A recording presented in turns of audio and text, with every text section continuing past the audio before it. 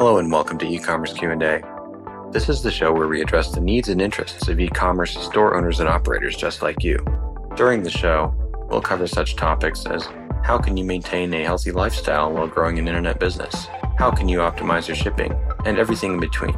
That's right, folks, we're going to address lifestyle as well as the tactical nuts and bolts of growing an e-commerce business.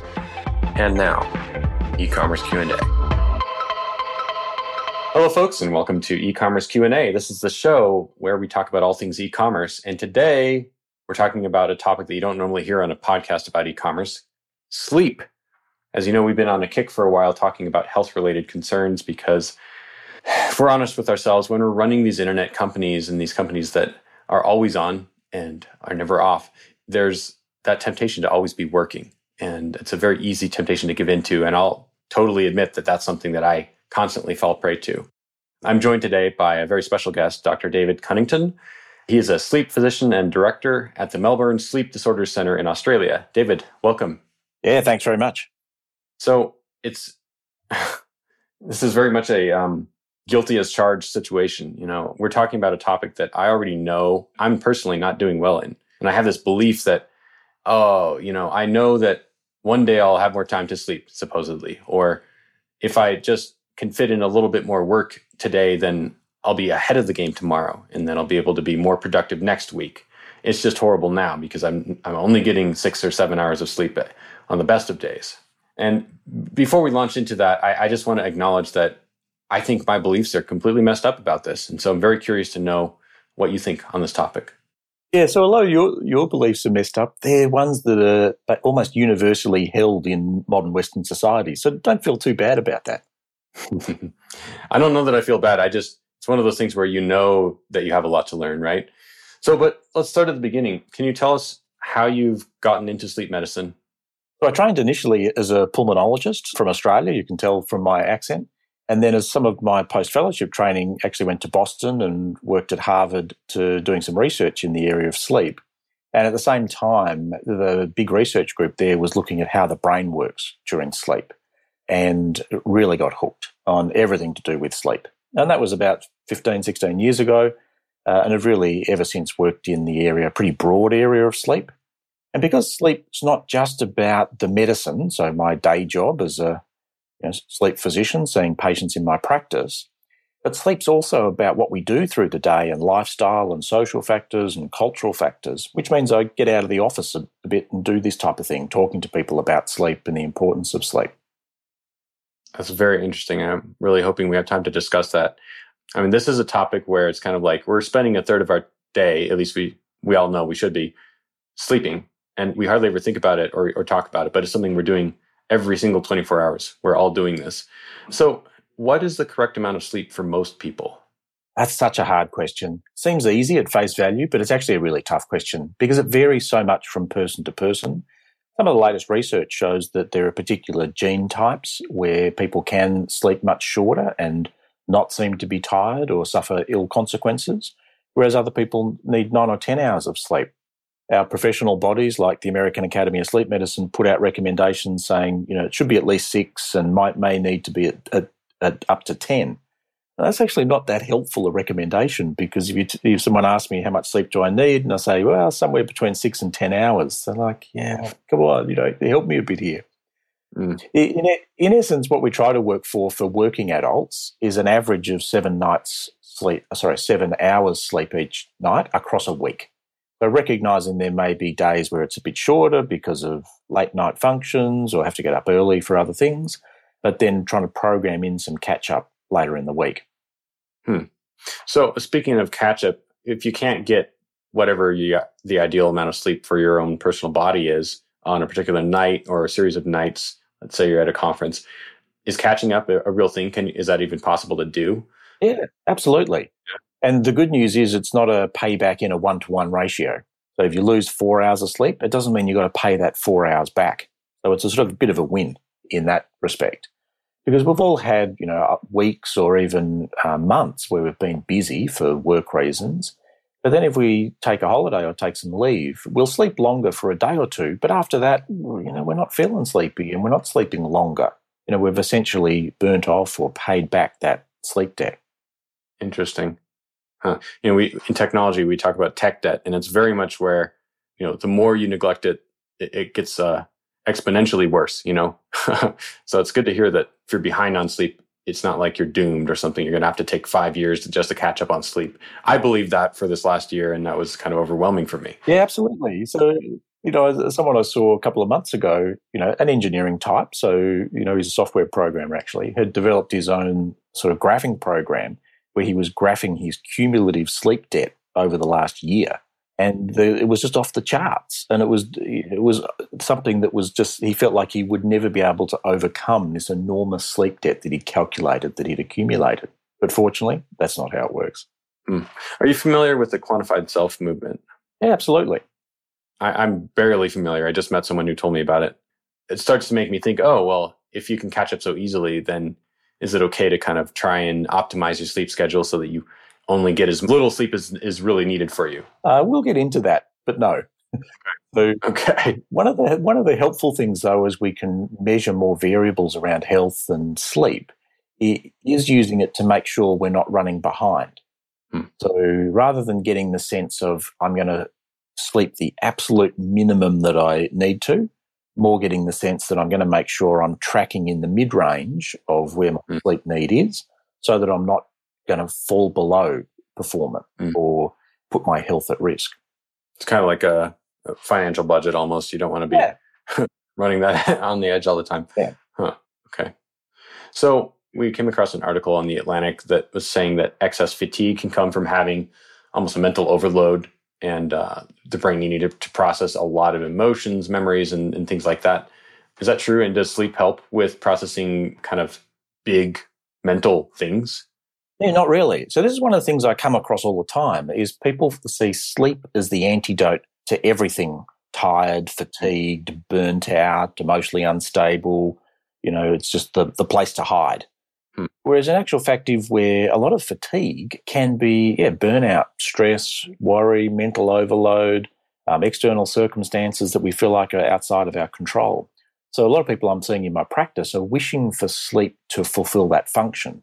It's just another pill for them. Yeah, and whereas in fact, it's almost I'm trying to recalibrate them and say, you know what, it's not about the sleep. Sure, your sleep's disturbed, but I'd expect that given how much stress or how much nervous energy you've been running on.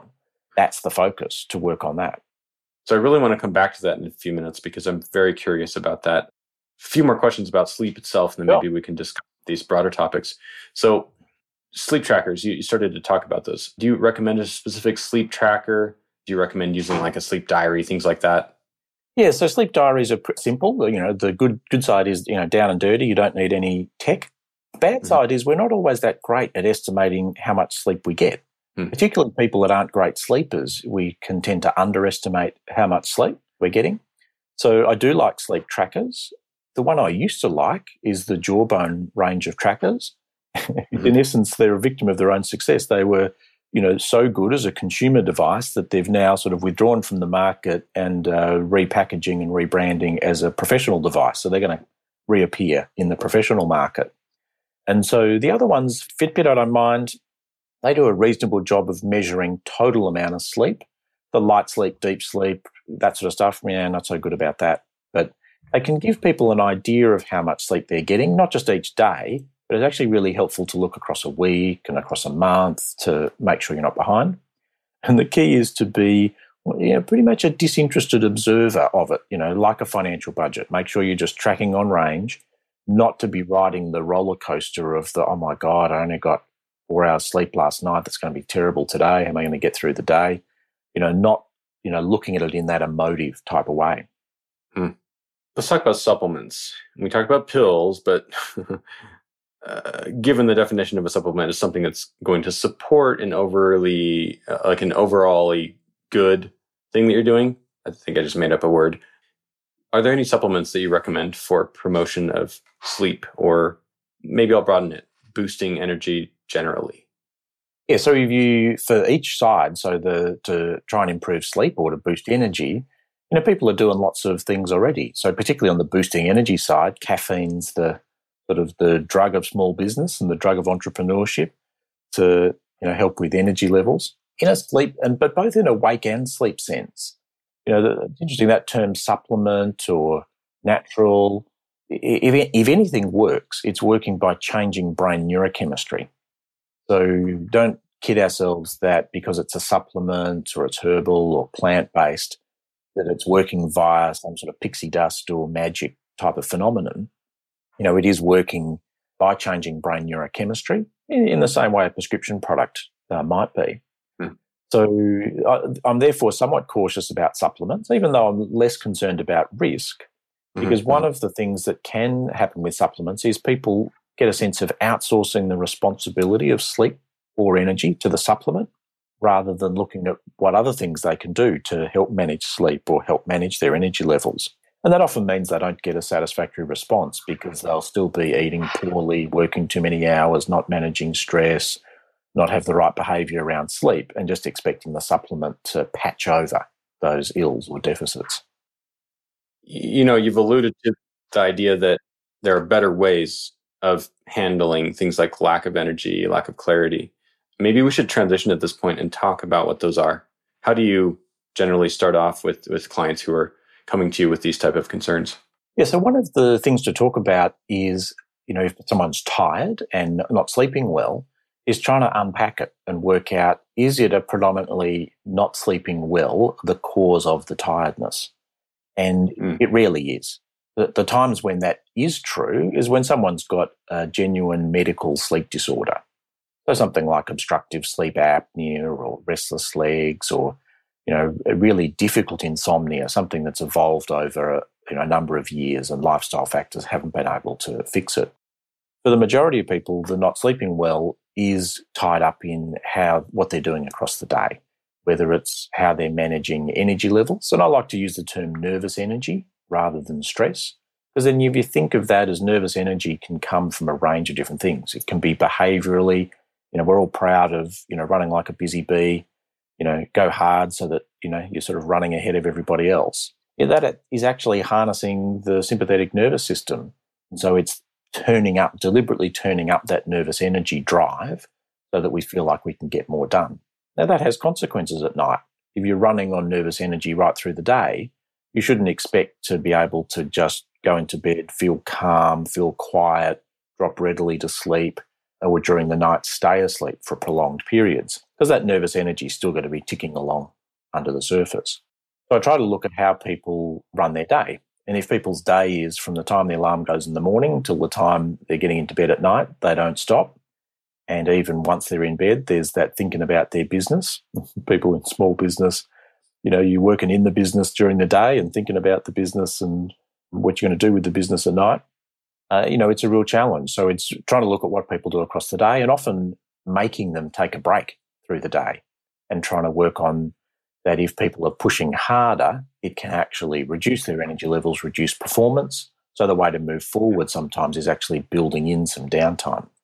How much downtime would you recommend building in for an average day, weekday? It really varies from person to person. And I also think of it as you've got to have a period of skill acquisition or, learning a new behaviour. So if we're teaching someone, one of the techniques we might use would be mindfulness-based meditation. If we're teaching someone that, we might give them a prescription of, I want 30 minutes, 6 days a week. And we might do that for 6 to 8 weeks. And people then get a sense of some confidence in that skill and feel like they've got some skills. And then someone, will match it then to their working day.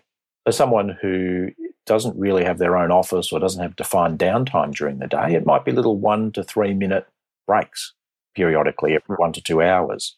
That sort of just a minute movement where, for 1 minute each hour, it's just pausing, taking the foot off the accelerator.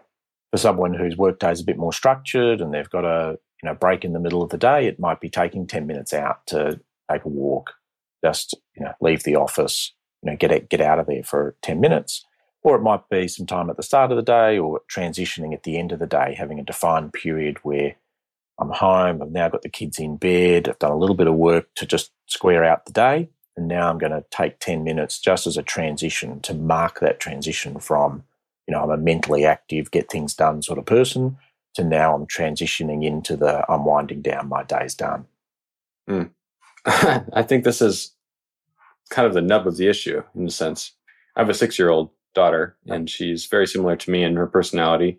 One of the things that I see in her that I also struggle with myself is a tendency to seek stimulation. And so my wife and I look at her, and when she's kind of being hyper and crazy and not obeying very well and things like that, we say, oh, she's overstimulated. We're just going to give her some downtime. And then, a little bit of extra sleep, some more napping, just kind of calming her life down. And after a while, she's fine. And it's made me think about my own life, because I read an article which was saying that it's possible to get addicted to overstimulation. And the idea being that this really just wanting something to change, kind of like the whole idea of a change is as good as a vacation, but wanting a million vacations during the day, and just almost seeking to become distracted. I'm curious, is this an actual thing? Like, is overstimulation a real problem? And how does that play into all this? Absolutely.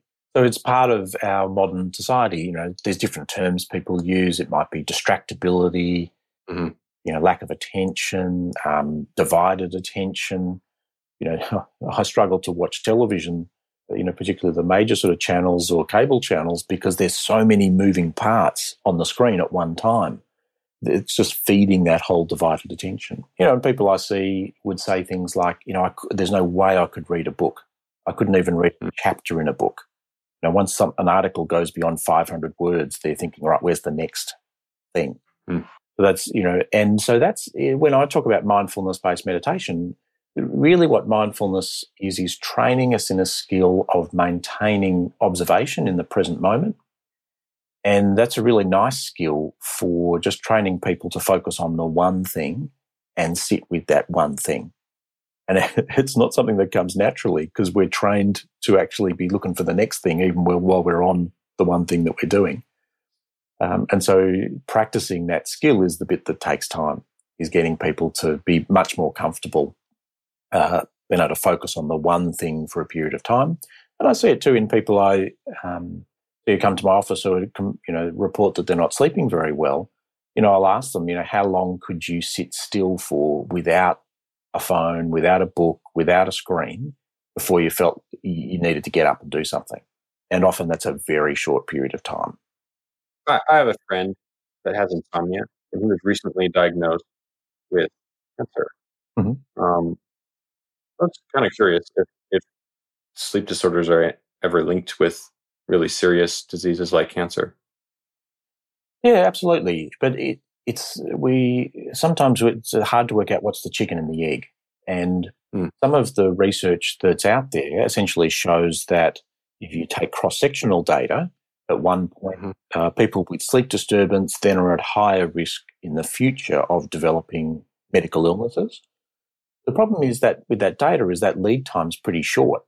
So what we actually think is it may be that it's part of an early sign of the cancer was the sleep disturbance, and it was only the cancer got picked up some months later. Because I think of sleep sometimes a bit like the canary in the coal mine in terms of health.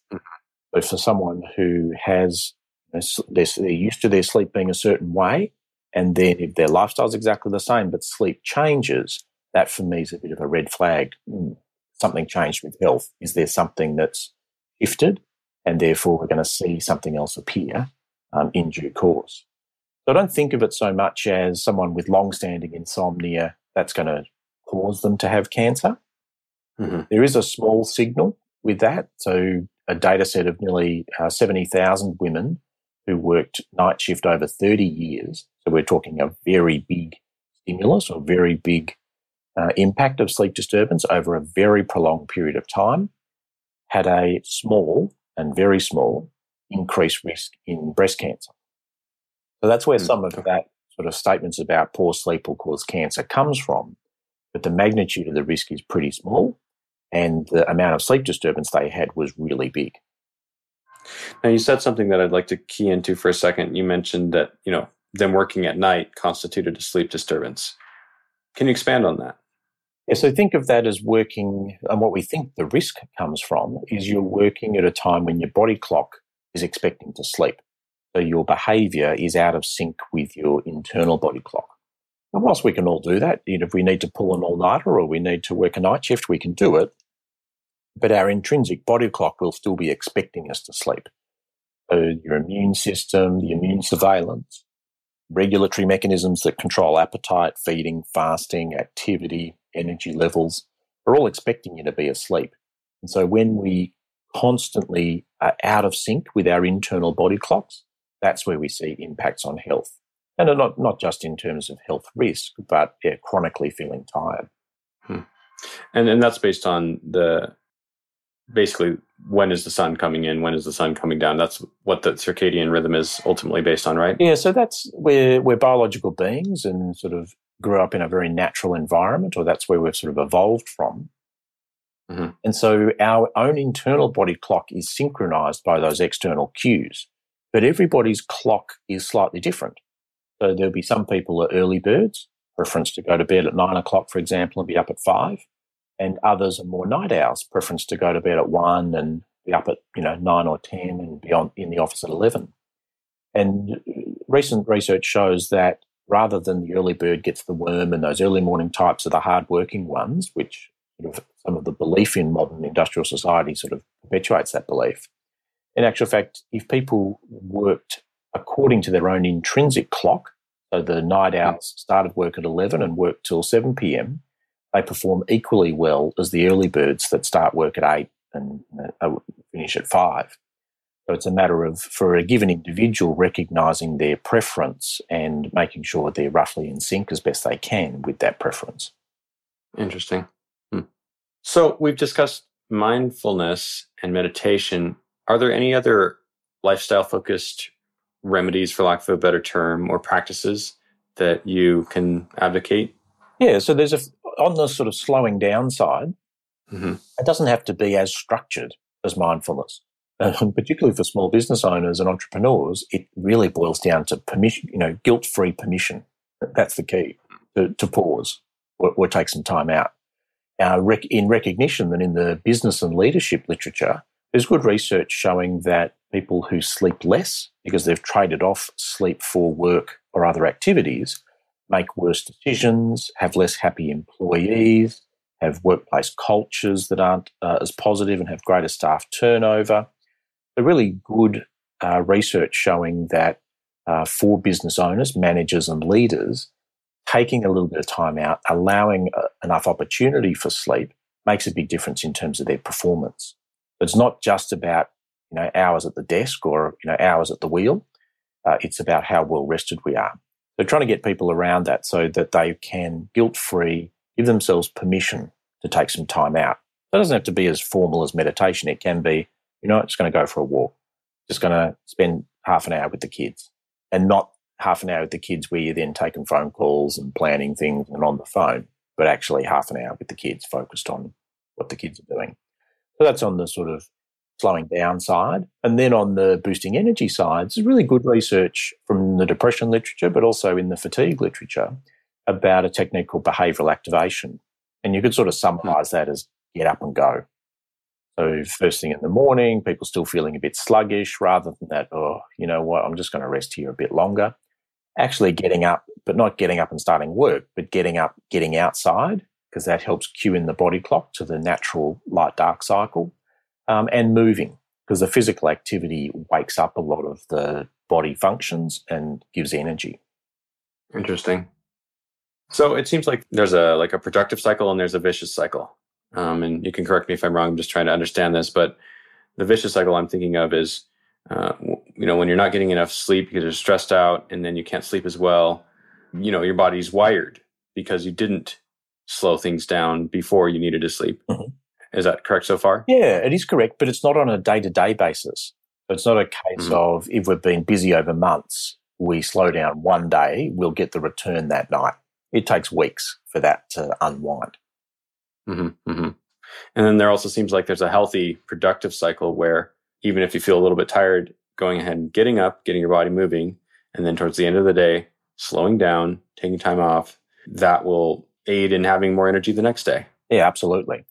And sometimes it takes a bit of a circuit breaker to see that.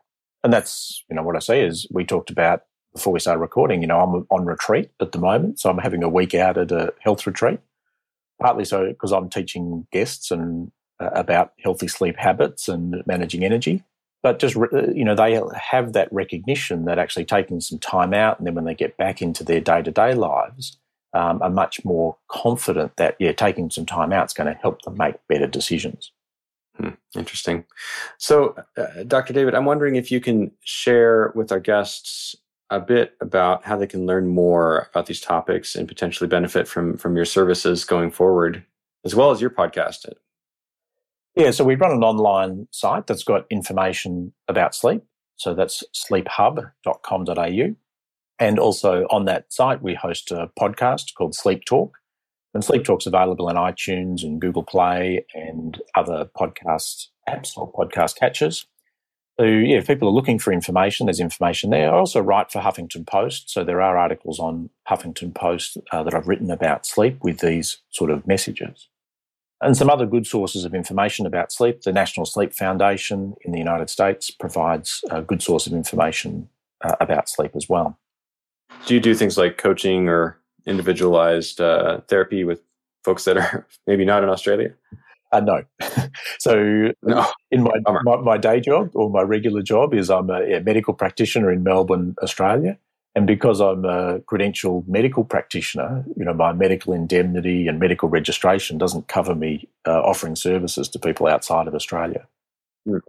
Somebody needs to solve that problem.